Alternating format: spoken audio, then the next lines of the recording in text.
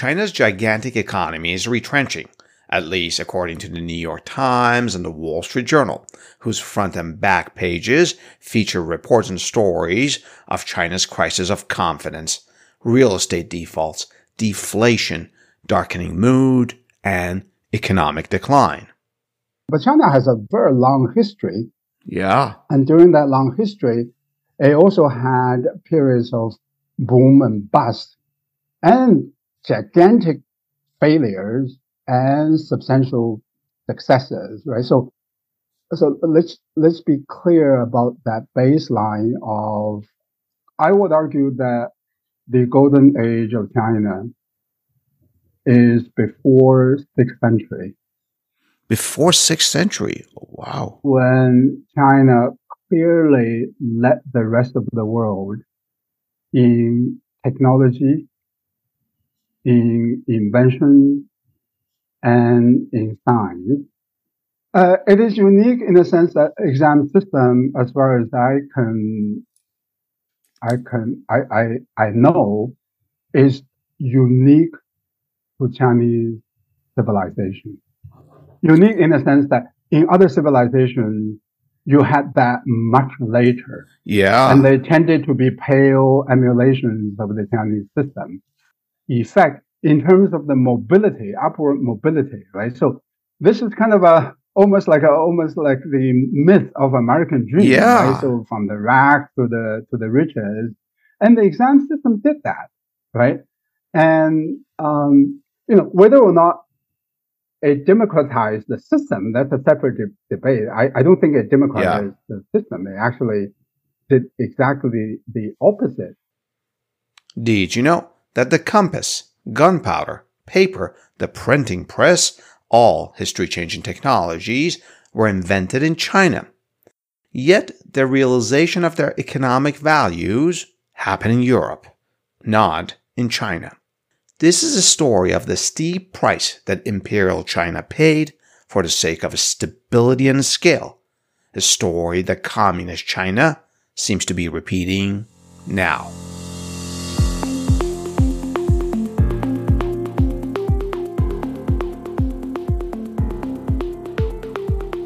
Hey there, News Peelers. Today is September 29, 2023, and this is Adele, your host at the History Behind News podcast.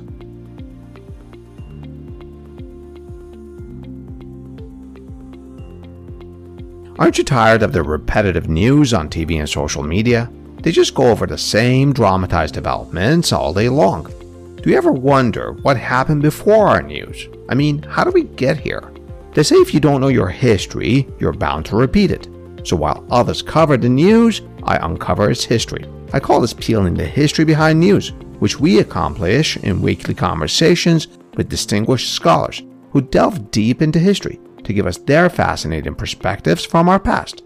I'm committed to making in-depth history that are researched and written by scholars, enjoyable and accessible to everyone. So grab a cup of coffee or your favorite drink, or both, and let's get into it. Let me read you some recent headlines from the New York Times and the Wall Street Journal. An even bigger housing crisis threatens China's economy. China's economy shows fresh weakness in factories, housing, and consumer spending. China's economy still faces headwinds despite early signs of recovery. Slowing, graying, and in debt, can China's industrial heartland be revived? Why is China's economy stumbling? China's stocks slump as economic gloom spreads. As China falls into deflation, the mood darkens. How do we manage China's decline? A crisis of confidence is gripping China's economy. Okay, I'll stop here. I think you get the picture. While all these ominous and dire opinions are very interesting and highly informative, one New York Times article stuck with me more than the rest. It's the story of a Chinese woman who, according to the New York Times, quote, was the epitome of how small business owners, through hard work, killer instinct, and luck, became the backbone of the economy, end quote. The New York Times tells her story from the 1990s when she was 17 years old and dropped out of high school to support her family, working as a farmer, a textile worker, a street food vendor, and a taxi driver. But by 2018, this woman, this Chinese entrepreneur, had 20 restaurants in China. Initially, banks didn't lend to her, but as her business grew and did well, banks chased after her to lend her money. When COVID hit, her business, like all other businesses in China, was in trouble. Unfortunately, bank lending had dried up even before that, as instructed by new government guidelines about loans to small businesses.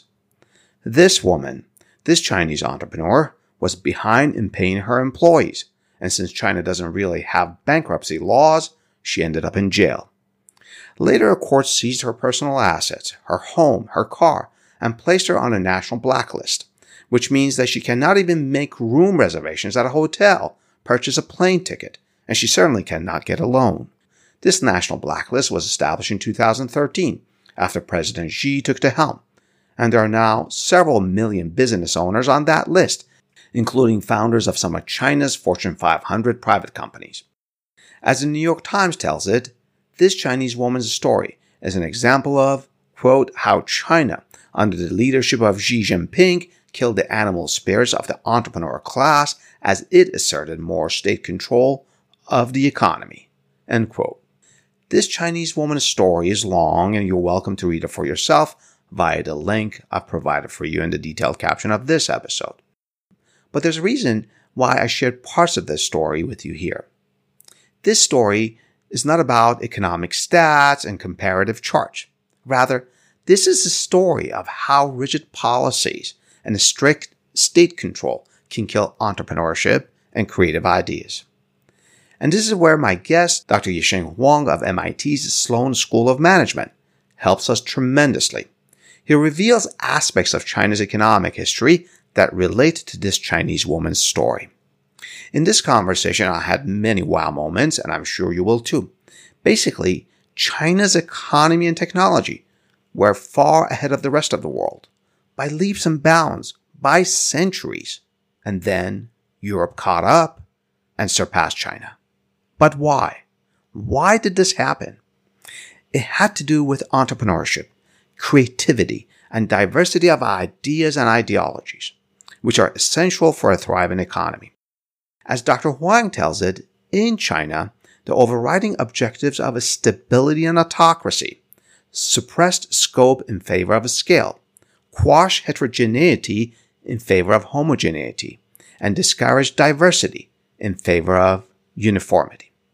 And here's the thing, Communist China under President Xi seems to be repeating the same mistakes with potentially grave consequences for China's economy, such as those heralded in the headlines that I share with you here. Dr. Huang is the author of a recently published book titled The Rise and Fall of the East. In this title, the word East is in all caps, and the subtitle explains what it is, how exams autocracy, stability, and technology brought China success, and why they might lead to its decline. It's a fascinating book that we discuss in this episode. Dr. Huang is the EPIC Foundation Professor of Global Economics and Management at MIT's School of Management. He's the author of 11 books in both English and Chinese and of many academic papers and news commentaries.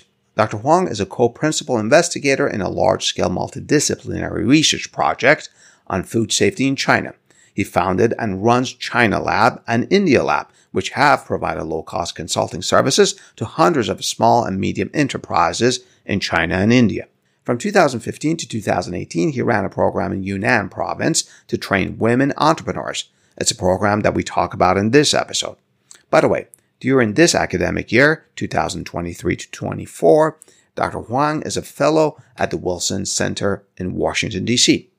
I wish Dr. Huang and I had more time to talk about autocracy in China and how its development was different from the autocracies in Europe. So I look forward to having him on our program again when that topic is on the news. To learn more about Dr. Huang, you can visit his personal and academic homepages, the links for which are provided in the detailed caption of this episode. So stay with me as Dr. Huang and I peel the history behind this news.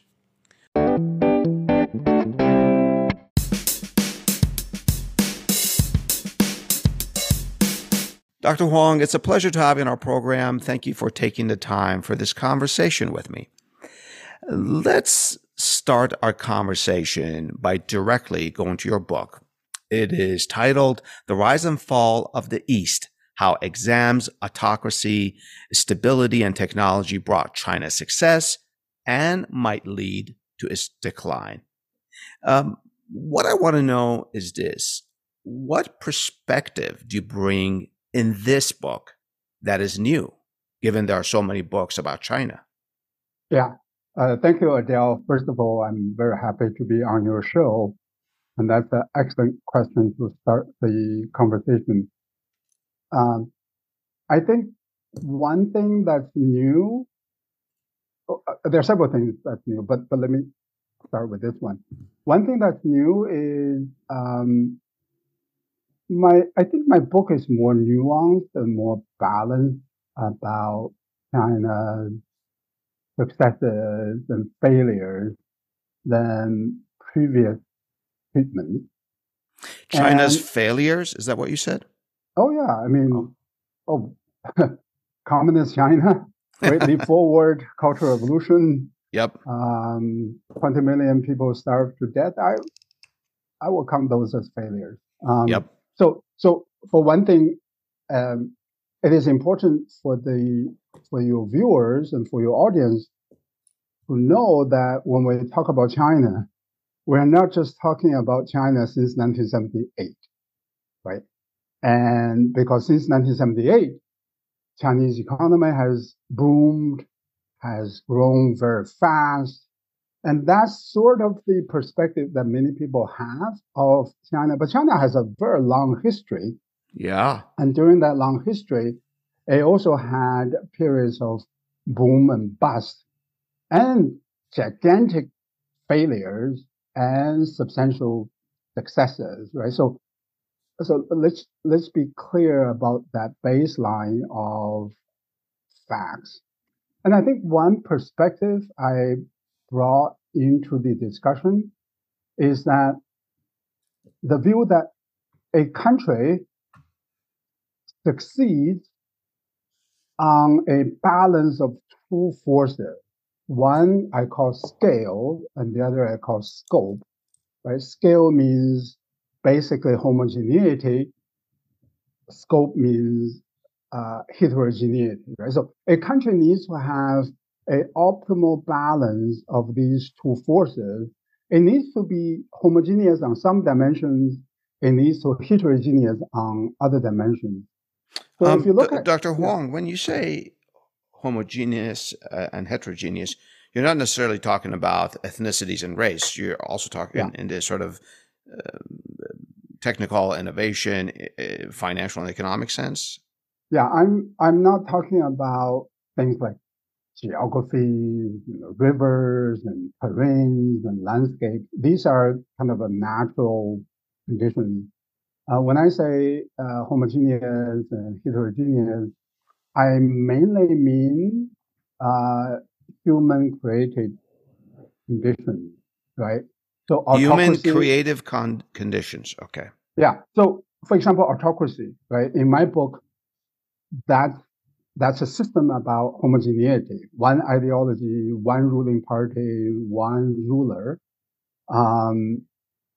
And democracy, in my book, is heterogeneous, multiple parties, multiple ideologies, elections, and multiple rulers. So in my book, I mainly talk about these issues, institutions, politics, and economy, rather than geography and those type of things. So, yeah. And it's interesting. It's a little bit of a play with words, but it makes a lot of sense. You use the word East, as in the rise and the fall of the East, in all caps, and the East stands for something, right? Yeah. So in this telling, East stands for exam, autocracy, stability, and technology. And so it has sort of four elements, and they are linked with each other through this homogeneous, heterogeneous framework that I laid out. And I trace a lot of the kind of political economic developments and the characteristics of those developments. So the first letter of this acronym, E, exam, Mm-hmm. that was a civil service exam system that was established in the 6th century. And I went through the details of that system and how that system homogenized ideas and consolidated autocratic rule. And it has left a profound legacy on China today. Right? So that's kind of the underlying theme of the whole book. We're going to actually get to these four elements because reading about your book and preparing for this conversation, I'm really fascinated by how you develop the history of each element and tie it to current China under CCP. But what I'm wondering is this: is the coexistence or convergence of these four elements in the East, all caps, uh, is it unique to China's history? It is unique in the sense that exam system, as far as I know, is unique to Chinese civilization. Unique in the sense that in other civilizations, you had that much later, and Yeah. they tended to be pale emulations of the Chinese system. And so if you look at other systems, they use hereditary system, right? Yeah. Bloodline as a way to promote political appointees, and or you use military conquest as a test. Right? So you can think about that as a test as well, but except it is more about military power rather than your mental power to process information. As far as I know, I can be corrected on this, and your audience may know better. China not only is the first country to use this system, it is so far ahead of other civilizations in the duration and uniformity and the scale of that system, right? So in that sense, it is unique. In many countries in Europe, and we'll get into this in more detail, offices, including bureaucratic offices, were actually bought. There were things that the Yeah, monarch sold to make money. For example, in France. Earlier, you mentioned two things that really caught my attention. Right off the bat in our conversation, you said China's failure, and then several moments later, you said gigantic failures. I want to know a couple of things. I'm just curious now. Is there one particular epoch that stands out as China's golden age? yeah. Oh, we're going to talk about one because that's an important question. China has such a long history, right? So I would argue that the golden age of China is before 6th century, Before 6th century. Oh, wow. when China clearly led the rest of the world in technology, in invention, and in science. We're not sure whether or not China led the rest of the world in terms of living standard, because that's a little bit tricky concept. Yeah. It's on a per capita basis, Mm-hmm. and it's likely that all the civilizations had about the same per capita living standard. But in terms of aggregate, there's fairly substantial evidence that China led the rest of the world in science and technology.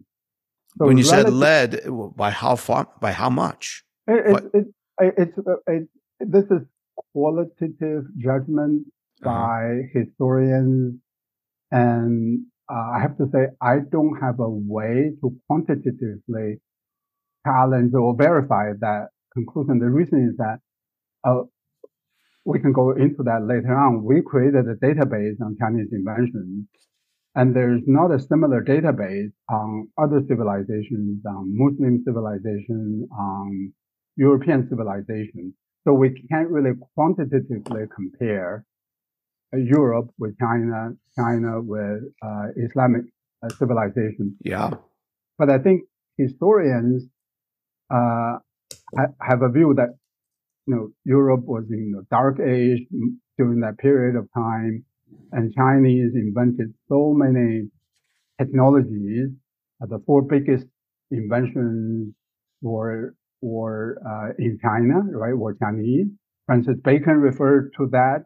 Karl Marx referred to that. And there's also evidence that China exported a lot of technologies to Europe. I mean, these are pretty crude historical evidence. So on the basis of that, historians believe China led the rest of the world in scientific and technological domain, right? So I will count that as the true golden era of China. Economists have a different timeline. They look at GDP. There's the famous data set that shows that China was the biggest economy in the world as late as the 18th century, 19th century.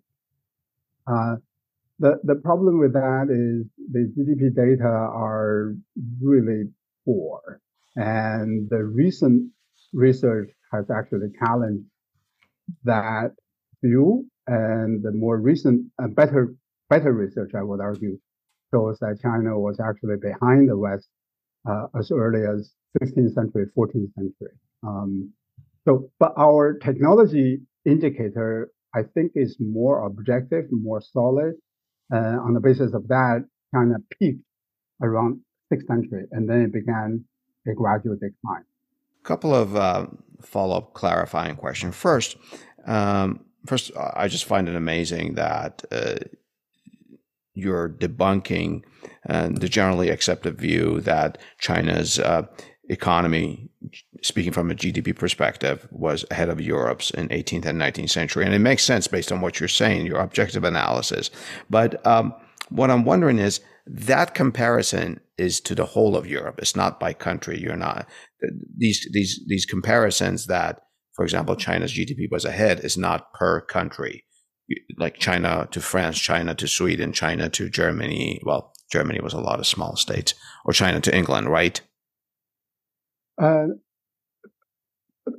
Yes and no. The more nuanced research actually shows comparison between the most developed part of China with the most developed part of Europe, right? And so by that comparison, China lost its edge over Europe as early as possibly 14th century, 15th century in terms of the GDP measure. I see. Right. And that actually coincides with our data on technology.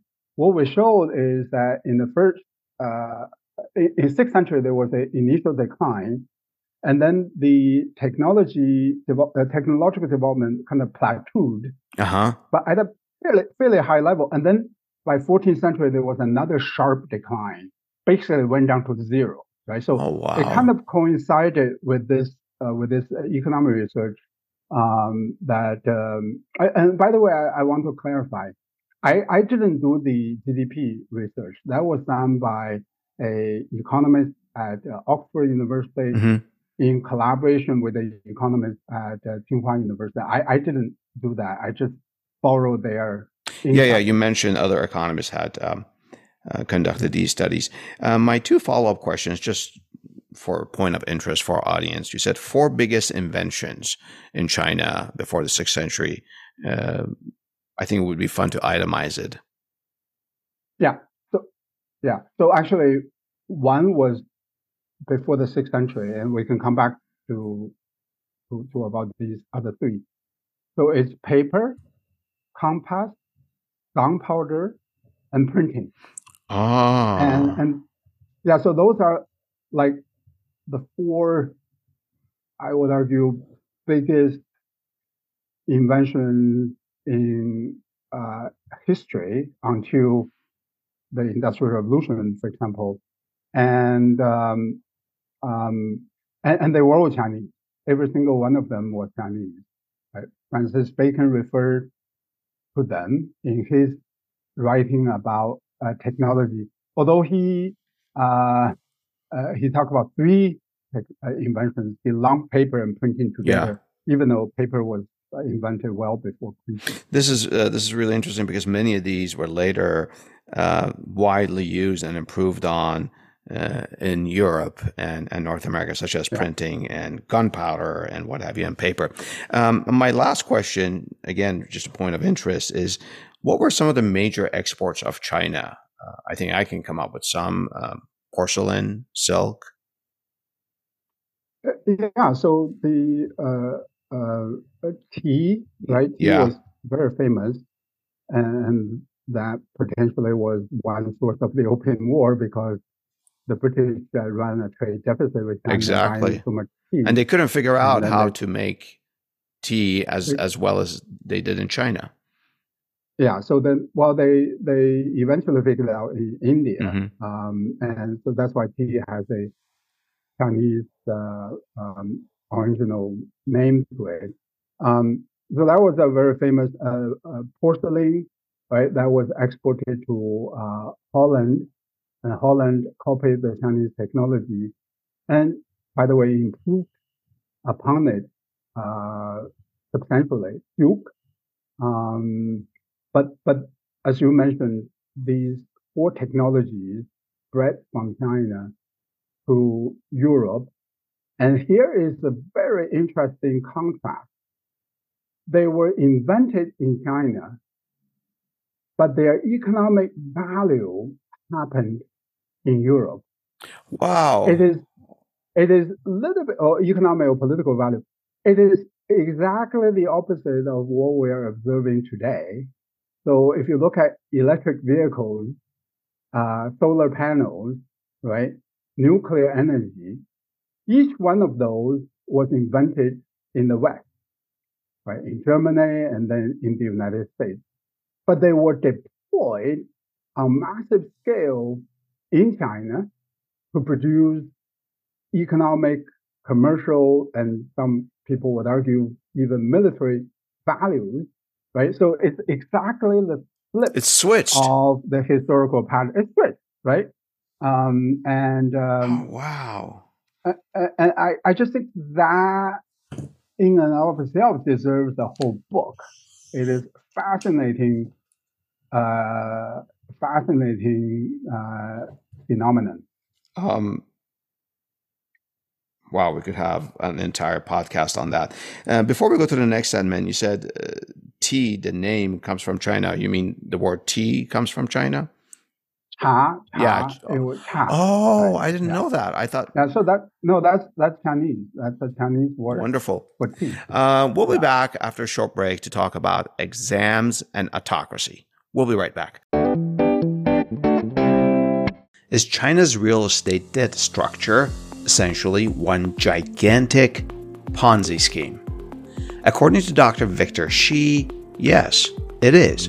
Dr. Shi is a professor at UC San Diego's School of Global Policy and Strategy and the chair in China and Pacific Relations. I spoke with him last year in Season 2, Episode 1, as one of the biggest real estate developers in China, the Evergrande Group, was defaulting on its loans. Our conversation then was timely for yet another reason: the publication of a book edited by Dr. Shi, which was about how authoritarian governments, such as China's, handled economic crisis. The title of that book is Economic Shocks and Authoritarian Instability. I've dropped a link to my conversation with Dr. Shi in the detailed caption of this episode. Now, let's get back to our conversation with Dr. Huang.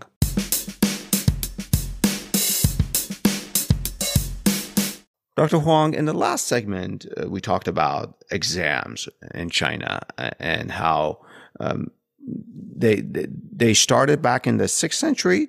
Did I get the period correct? Yeah, 6th century, late 6th century. What I'm wondering is, what was the motivation behind this? As you described it well, this was way ahead of anything that Europe did for its administration. So how did China come up with this?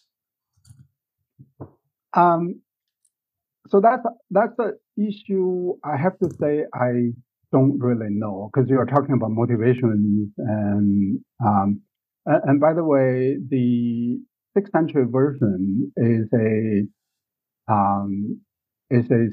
sort of a systematic version of previous versions that were ad hoc, haphazard, irregular. So the dating of it goes even further than the 6th century. Oh, wow. So in 6th century, just sort of organized it, institutionalized it, if you will.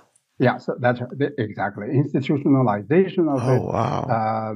So before it sort of existed here and there, it was oral exam, not written exam, and it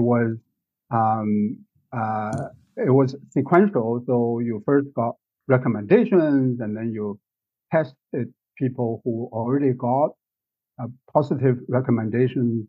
Whereas in the 6th century, they began to expand the eligibility, right? They scaled it to the almost the entire male population beyond the elite. I mean, again, that process took a couple of 100 years to complete. In the ancient times, the system didn't move very fast. In terms of why, I have to say I don't know, and I know that the exam system proved to be beneficial to the autocrat. To the autocrat, not right? To the state in general? No, that's a good way of looking at it.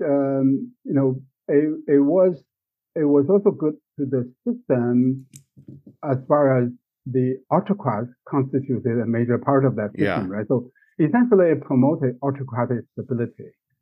And if you look at the data on the duration of the rulers, they increased after they introduced the exam, and the length of the dynasty also increased somewhat, not as much as the duration of the rulers, but that also increased. And also China became a unified country after the 6th century. Before the 6th century, there was a period of unification, but there was also a long period of disunity. After that, 6th century, basically China remained unified, except for a short period of time.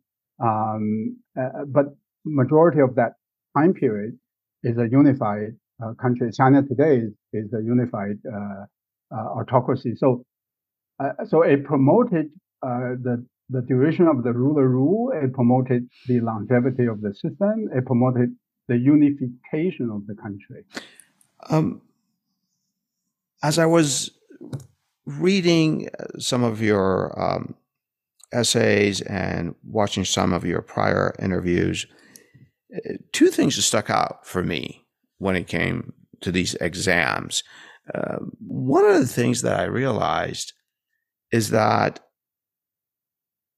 unlike Europe, Chinese monarchs, emperors, were sort of surrounded by people that were not in the elite, that were not, let me correct that, that were not born into the elite class. That's a difference.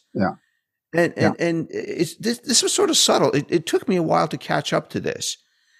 Is my assessment correct here? Your assessment is absolutely correct. And there's I'm writing another book with a co-author of mine, Claire Young. We have data to show after the exam was introduced in 6th century, the people around the emperor, the people around the autocrat, became even more of a commoner background than before, right? So the exam definitely tipped the balance in favor of those people who hailed from humble backgrounds relative to born elite. That didn't exist anywhere else. I mean, if you look at, I don't know, in Middle East, Europe, the kings and queens were surrounded by other nobility, That's right. born into nobility, right? Yeah. Yeah. So to get back to the earlier question you asked, is China unique? Yeah, I would argue it is unique, right? And the exam system was introduced so early, and then it had this democratization or democratizing effect in terms of the mobility, upward mobility, right? So this is kind of almost like the myth of American dream, right? Yeah. So from the rags to the riches, and the exam system did that, right? And whether or not it democratized the system, that's a separate debate. I don't think it Yeah. democratized the system. It actually did exactly the opposite.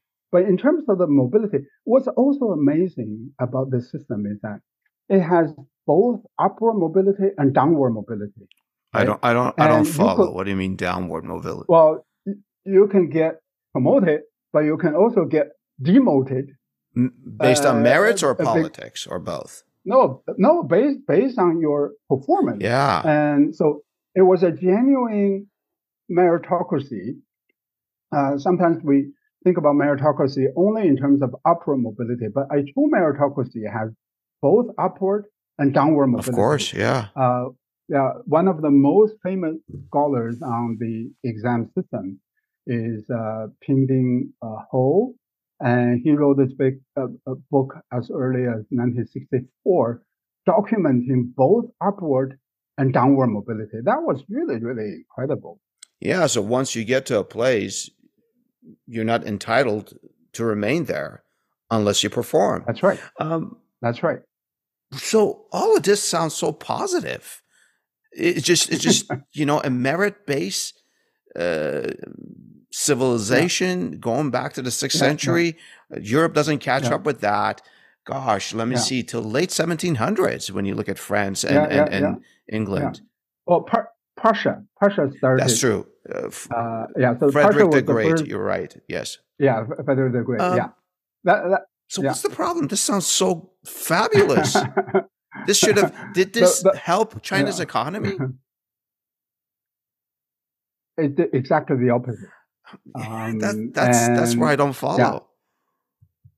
Okay, so going back to our earlier distinction between homogeneity and heterogeneity, mm-hmm. This system promoted homogeneity, and it completely eliminated heterogeneity, right? So if you think about economic growth, technological development, it required a degree of heterogeneity or differences of ideas, entrepreneurship, inventions, and what have you.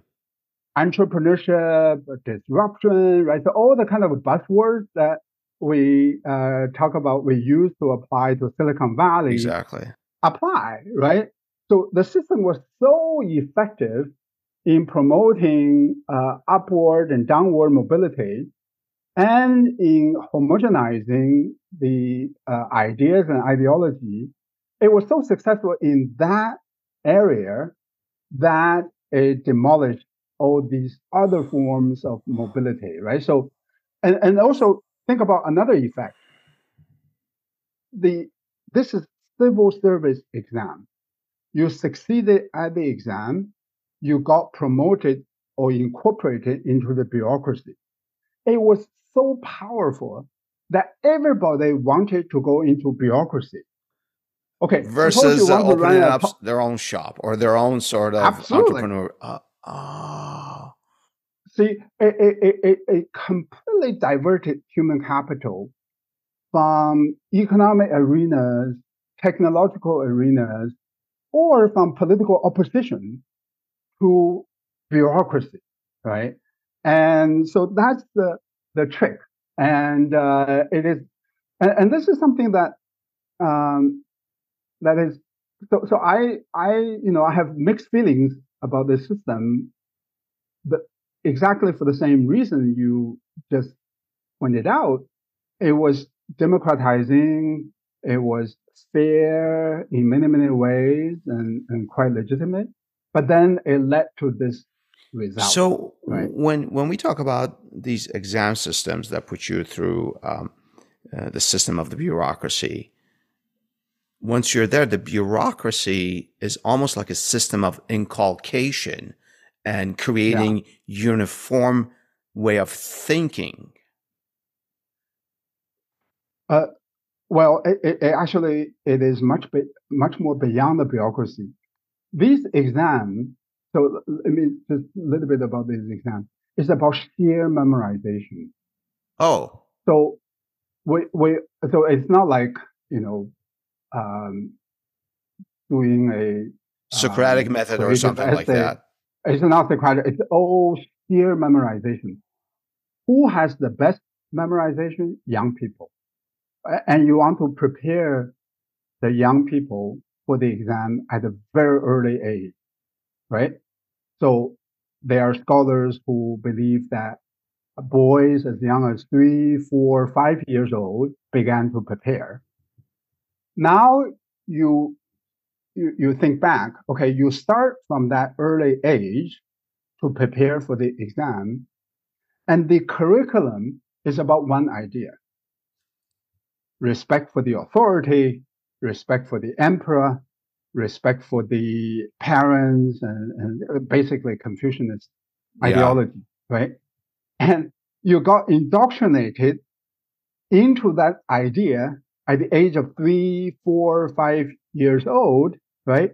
And you took the exam, possibly at the age of, in our database, in the Ming Dynasty, the youngest person who passed the exam, I think I can't quite remember, like 12 years old, 13 Oh, years old. wow. But the oldest person was 59, right? Yeah.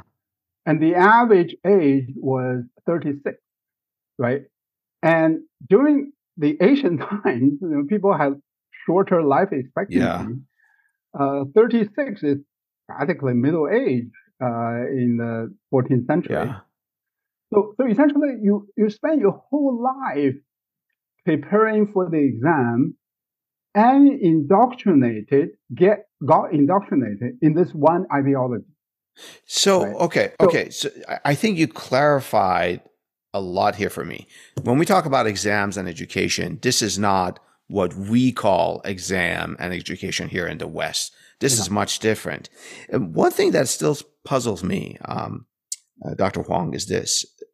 Earlier in this segment, you said almost all male population was was sort of prepared for this, and we're talking about starting to prepare for this at the young age of 3, 4, 5. Who has the money to do this? Is this just for the yeah, elite? How does this yeah, happen? yeah. Excellent question. First of all, let me clarify. I didn't say all the male population prepare for it. Oh, All the male population was theoretically eligible for it, right? So there's a difference eligible. between eligible Okay. for it, right? So and uh, uh, and and because of economics, because of other things, not all the male population participated in the exam. So let me come to your question. Okay. Uh, so the Chinese system was very thoughtful in that regard. They You said established what thoughtful is in that known regard? thought, Yeah, extremely got thoughtful. it. They thought through this question, right? So, remember the debate that we're having now Uh-huh. about kids, their parents paid thousands and tens of thousands of dollars preparing their children for Ivy League. Yeah, it's happening right now in America. Yeah. Absolutely. Yeah. Absolutely. So the Chinese were very thoughtful. They thought about this problem, and then they established nationwide preparatory system that was completely free. Oh, come on. This is really? Yeah. The first idea came around the 10th century, and we don't really have data to show how prevalent that system was.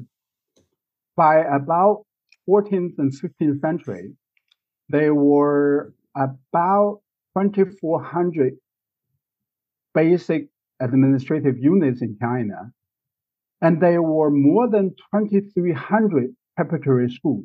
So essentially, each basic administrative unit, on average, had one preparatory school.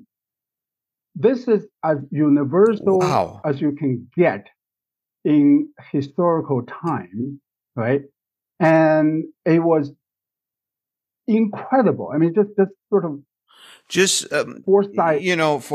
When you say incredible, if I may share something with our audience, the concept of universal education, free education, one of the earlier people that I know of was Frederick the Great. You and I talked about that in one of the countries within the sort of German peoples. But that was later in the late 1600s, early 1700s. Yeah. You're telling me 10th century on.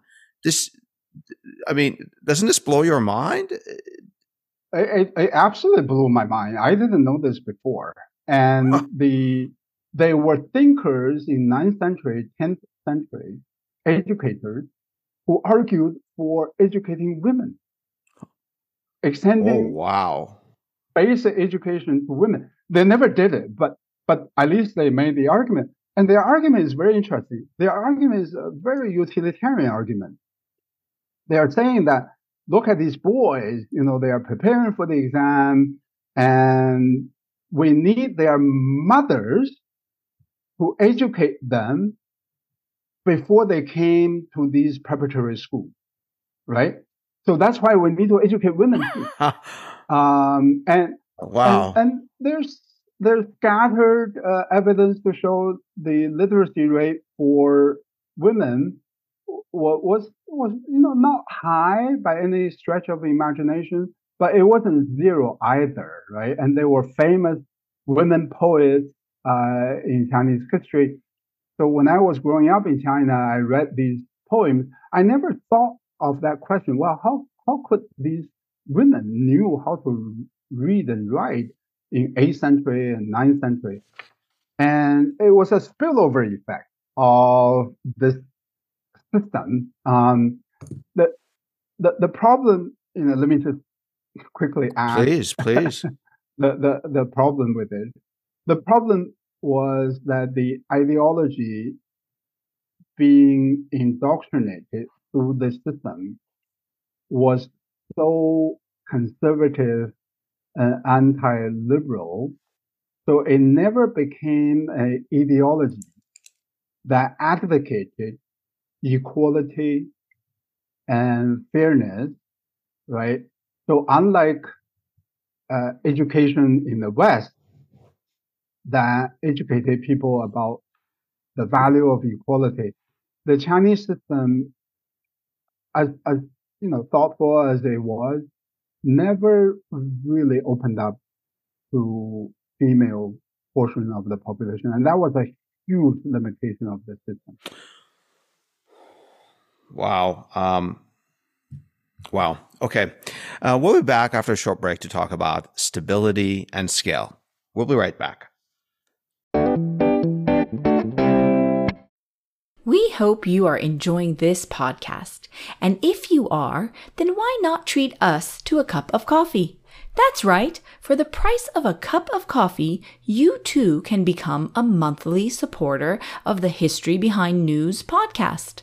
We rely on your support to continue this program, to continue peeling the history behind our news. Supporting us is easy. Just click the support link in the detailed caption of this episode. And while you're there, check out the information about our guests and other attributions and links. And thank you.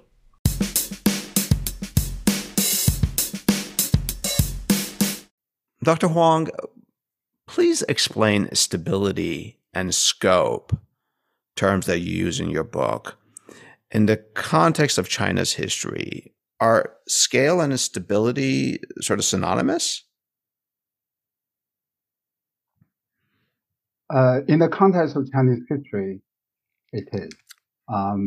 What do they mean? So the scale of the government, it's related to the exam system, right? So if you could have hundreds of thousands of people indoctrinated very effectively in the same ruling ideology, you could extend that ruling ideology to a big territory more than you would if you didn't have this unifying system.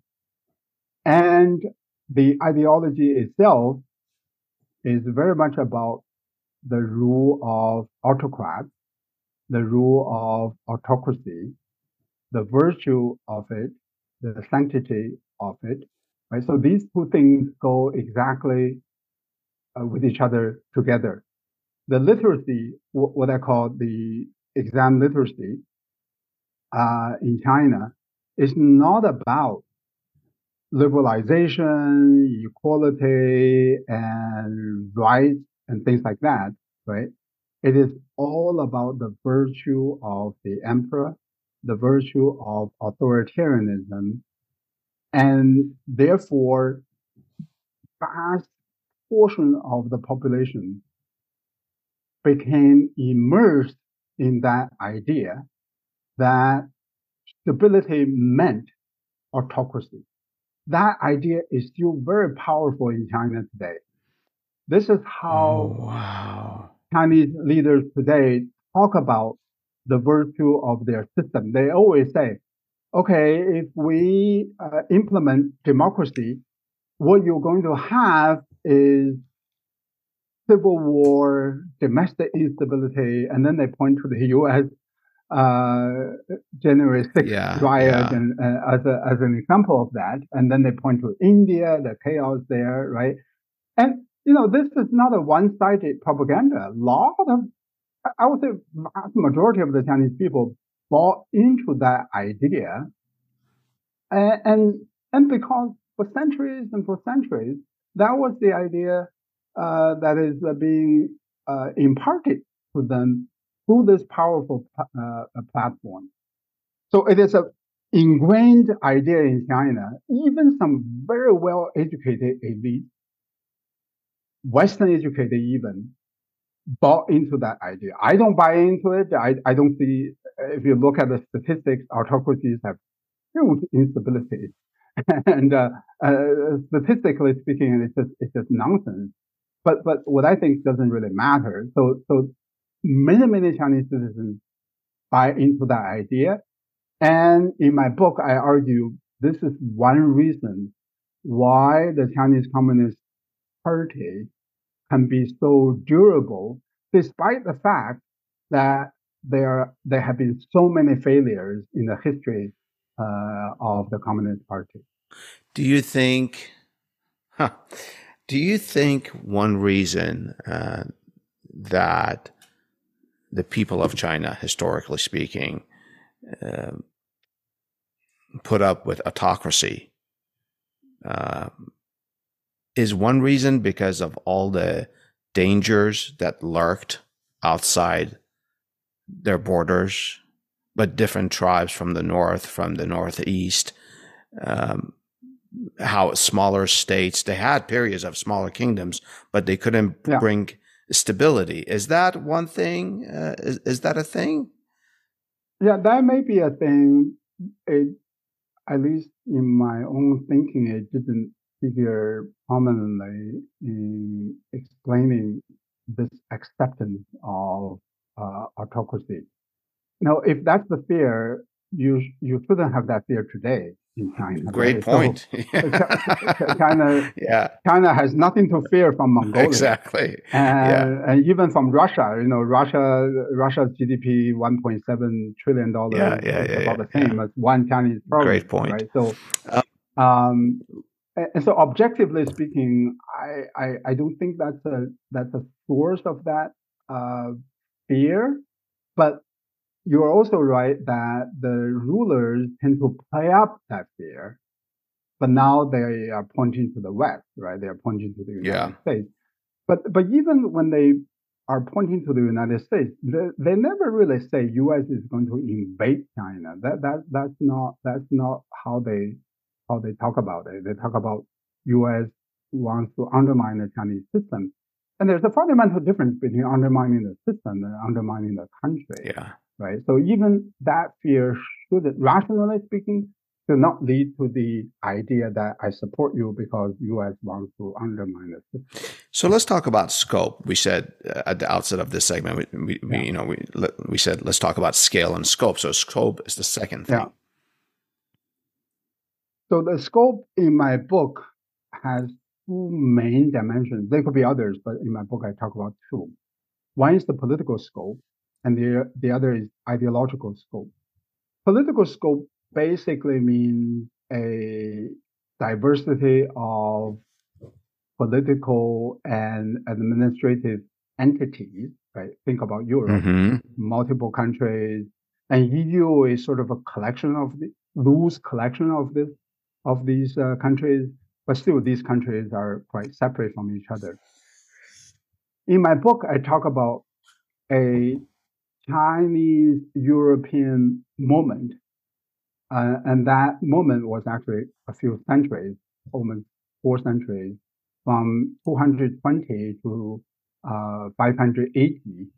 They were, altogether something like 30 administrative political entities, sometimes in parallel with each other, sometimes sequential with each other, right?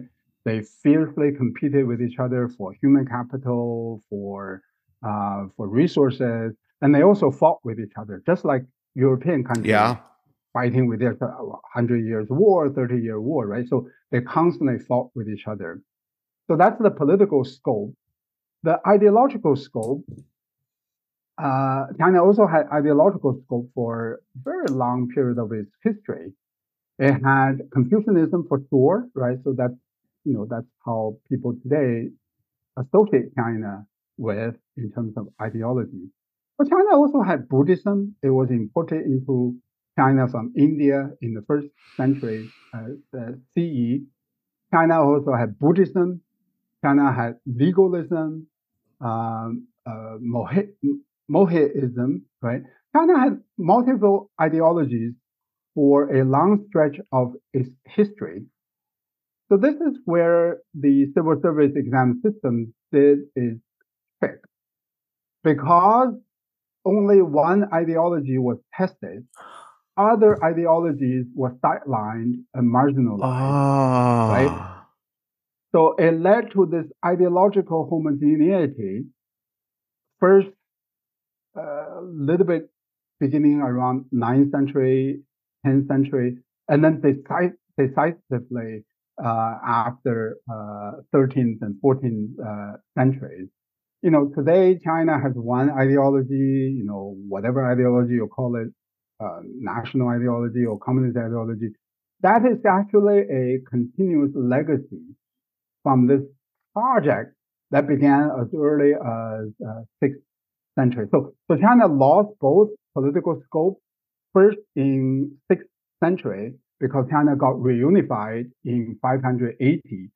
And then for the next 400 years, it began to lose ideological heterogeneity. And then China became basically this unified one-party system with one dominant and monopolistic ideology. And this is very much China today. In an earlier conversation with a different scholar, they brought up something along the lines of what you were saying. You talked about small European states that constantly fought each other to just near past. And he said that's one of the reasons why Europe has a more robust financial system, is because many of these small states needed to borrow money to fight. And because of that, financial systems developed in Europe. What I'm wondering is this, going back to this era, 220 to 580, where you had many, 30 even administrative systems, some in parallel even. Was this a period of proliferation of ideas and technology and entrepreneurship in China? Yeah, that was the peak of Chinese technology. Wow. That was also the peak of humanistic creation. So when I say, what do you mean by China's that? Humanistic. Oh yeah, if you kind of measure, this is probably very crude and primitive, and many humanities scholars will get mad at me. So if you kind of look at per capita production of humanistic output, the number of humanistic work per capita, that was the peak. Wow. During that period, as well as in our measure, the number of inventions per capita, that was also the peak. Wow. So when I say that was the European moment, I meant it both in political, ideological terms, as well as also in technological terms as well, right? Kind of a Renaissance period. And it was the most creative era by far in Chinese history. By far. Right? By far. I would say more than, well, I shouldn't say more than today, because strictly on per capita basis, that's not true. But in terms of kind of diversity of ideology, right? In terms of diversity measure, definitely it dwarfed China today. There were multiple ideologies. There were intellectuals who were not part of the state, right? They were independent intellectuals, and they were intellectuals who delighted themselves in challenging the state ideology. Right? Wow. Wow. Try to find 10 of those in China today. Good luck. Well, you can find you can find hundreds of them outside China, such as yourself, but not in China. Well, yeah, that's true. But in China, because they are in jail, right? So it's really a remarkable period. It's a period that many historians kind of brush aside and quickly glance over. They don't really focus on that period. But to me, it is actually the most fascinating period in Chinese history. Because usually when you look at history, you look at maps, how big it is, you look at the political stuff, and let's take a break here. Stay with me and Dr. Huang as we get into the perspective. The History Behind News podcast is available on all your favorite podcast platforms. Of course, we love your reviews and ratings of our podcast, especially on Apple and Spotify. And remember, don't keep us to yourself. Tell a friend about the History Behind News podcast.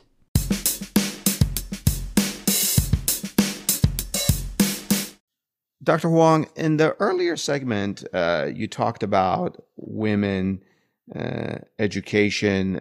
There were talks about educating women. As a child, you had read Chinese poems that were written by women, which made me think of this, somewhat relevant. I noted that you had founded an organization in the Yunnan province, if I'm remembering that correctly, in which it fosters, it encourages entrepreneurship by women. Do I have that? Yeah. So I have had long believed that liberalizing women, empower women, is the best is the best economic medicine you can have. Right. So if you look at East Asia, South Korea, Japan, Taiwan, even though we thought of them as patriarchal societies, female employment, female involvement in the labor force was much more ahead of other developing countries in the 1960s and 1970s, right? So I always believe that that is the way to grow the economy. Yunnan province is a very unique province. It is very heterogeneous, to use this term, Mm-hmm. in terms of ethnic minorities, and also it has low per capita GDP. It is backward in terms of its economic development. And we got a grant from Goldman Sachs Foundation to train women entrepreneurs in business school curriculum, right? Not in general education, doing basic math and doing basic language, but in basic economic and commercial marketing concepts. So I work with Goldman Sachs Foundation and created this educational program for women entrepreneurs in Yunnan province. And we tried our best to recruit minority women entrepreneurs into our program. It turned out to be very, very successful. Congratulations. And I really owe gratitude to Goldman Sachs Foundation for their vision of this program. One of our students won the global prize for entrepreneurship for Global prize. Okay. Global prize, yeah, global prize, and organized by the Goldman Sachs Foundation. They told me, I still keep in touch with some of them even today. They told me that the program gave them confidence. The program gave them access to the government officials. The program gave them knowledge, and with that knowledge, they gained confidence, they gained expertise, and some of them, learned how to talk back to their husbands. And so, it's just fantastic. And all of this was sanctioned by China's government and local governments. Yeah. Oh yeah. So that was a while ago. It was from 2014, right, to 2018. That was a while ago. Is the program still working? No. Yeah, no. The Goldman Sachs Foundation program, they have a global program to support education for women entrepreneurs. And their goal was to educate 10,000 women entrepreneurs. I think we alone had something like 500 women entrepreneurs going through our program. And it was supported by Yunnan University. We partnered with MIT Sloan School, partnered with the Yunnan University. It was supported by the local government there. It was a very, very successful program. Wow. Talk about creating scope here, different ideological and sort of business ideas that could really proliferate and become a hub of entrepreneurship in China as far as women are concerned. So now we were talking about 2014 to 2018, China's relatively current time. Whenever I hear conversations about China, particularly with scholars, invariably from time to time you hear the following phrase, quote, "Today's China is shaped by its past," unquote. It sounds profound, and it is. But you hear it so often that after a while, it starts to sound kind of like a platitude. My family and I just came from the United Kingdom, southern England, and the past was everywhere. Like England is shaped by its past. So is there something unique about this statement when it comes to China?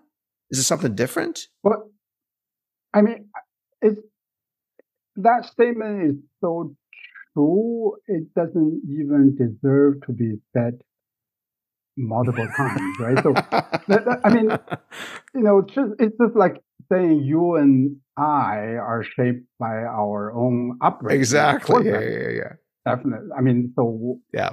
and then we need to talk about something else, right? So the reason why I'm not happy with that formulation is it is incredibly broad, vague, and ambiguous, It's also right? kind of So limiting. it well, it is definitely limiting. There are other things that shape a country: globalization, Yeah. technology, and things like that. But I think as a general statement, we cannot argue with that. We cannot dispute Yeah. that. We cannot say, a country, whatever country that is, U.S., China, Japan, it's not shaped by its past. I mean, I think that's just if I always have a test on how profound a statement is by turning that statement on its head, right? If you turn that statement on its head, it sounds trivia, then the statement itself is trivia, Yeah. right? So if or totally untrue, then it is not terribly significant. Yeah. But what I do in my book is I trace China to a specific Chinese, the exam system, Yeah. right, to 6th century. And I can still say it's shaped by its past, but then the next logical question is, which past are you talking about? Exactly. China has a long history, and so I guess I'm more specific than the people you quoted, Yeah. and also I have a mechanical explanation, right? So the system as a mechanism, rather than some sort of vague ideas or memory of the past, this is a very specific mechanism, and we trace the current to that specific mechanism. So let's conclude our conversation with this big question. From everything you've shared with me, it seems like China now is more like what happened during the Ming Dynasty and Qing Dynasty with respect to unification of the country, not just geographically, but also administratively, ideologically. And those things eventually led to China's sort of stifled innovation and led to China's decline. Is that where we are with China? Well, yeah. So yes and no. I don't think territorial unification today is either necessary condition or sufficient condition for decline, right? You have United States, well, although some people may say United States is declining. In a large country, I think what bothers me the most is ideological unification, ideological homogeneity. If you look at the recent history of China since 1978, another thing that bothers me is the economic unification, lack of competition, lack of globalization or retreat from globalization. If you look at the recent history between 1978 to 2018, I date 2018 as the end of the reform era. China had, it was a one-party system for sure, but within that one-party system, there was some diversity. Yeah. There were some scope conditions, right? So different factions and different leaders and collective leadership. Also, you had economic diversity, private ownership, foreign ownership. You had academic exchanges, educational exchanges with the West, between Chinese universities and Western universities. So under that one-party system and under one territorial system, you had a level of diversity that contributed to economic growth. A lot of things were bubbling up from beneath, right? A lot of things. Entrepreneurship, and I wrote my last book on rural entrepreneurship. lot of things were bubbling up from below. Yeah. And the political system accommodated itself to that phenomenon, right? So one period of time, you have rural entrepreneurs, you have, big shots from the state-owned enterprises, you have foreign multinational corporations, you have foreign venture capitalists and competing with domestic venture capitalists. You have Hong Kong, right? So you just had multiple economic sources of competition. What bothers me today is China is retreating from all of that, right? So essentially, you still have political autocracy, although I would argue today's autocracy is more autocratic than it was before 2018. Yeah.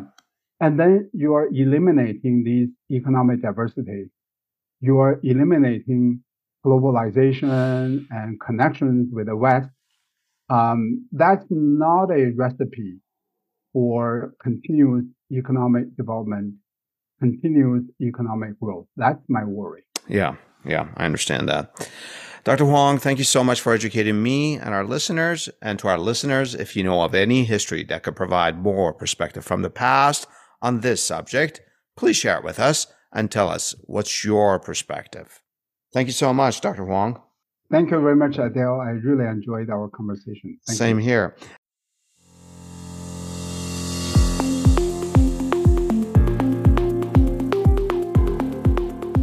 The opinions and statements of our guests are their own. We neither agree nor disagree with them. We're only interested in the perspective they provide through history. At History Behind News, we're honored that our guests share their expertise with us, most of which are based on years of scholarship and research, and we provide links to their projects and publications for your benefit to review them if you wish. Otherwise, we're not affiliated with our guests. We just think they teach us pretty cool history, the history behind our news. Also, unless we explicitly inform you, we're not affiliated with any institutions, including Amazon, for which book links are shared here from time to time for your convenience.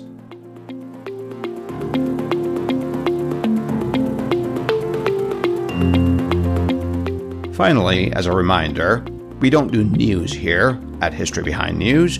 We peel the news for the history behind it. And our mission is not to provide a complete account and analysis of the past, rather is to highlight some issues and incidents in our history that may poke and prod your discerning minds into seeking some perspective for our news. And if you disagree with our take on history, well then, it means we've succeeded in getting you to think about the history behind news. And of course, share your thoughts with me by leaving your comments on Twitter or sending an email to adele@historybehindnews.com. I love to hear from you. I love to learn from you. Until next time, this is Adele with History Behind News, a history podcast for our news.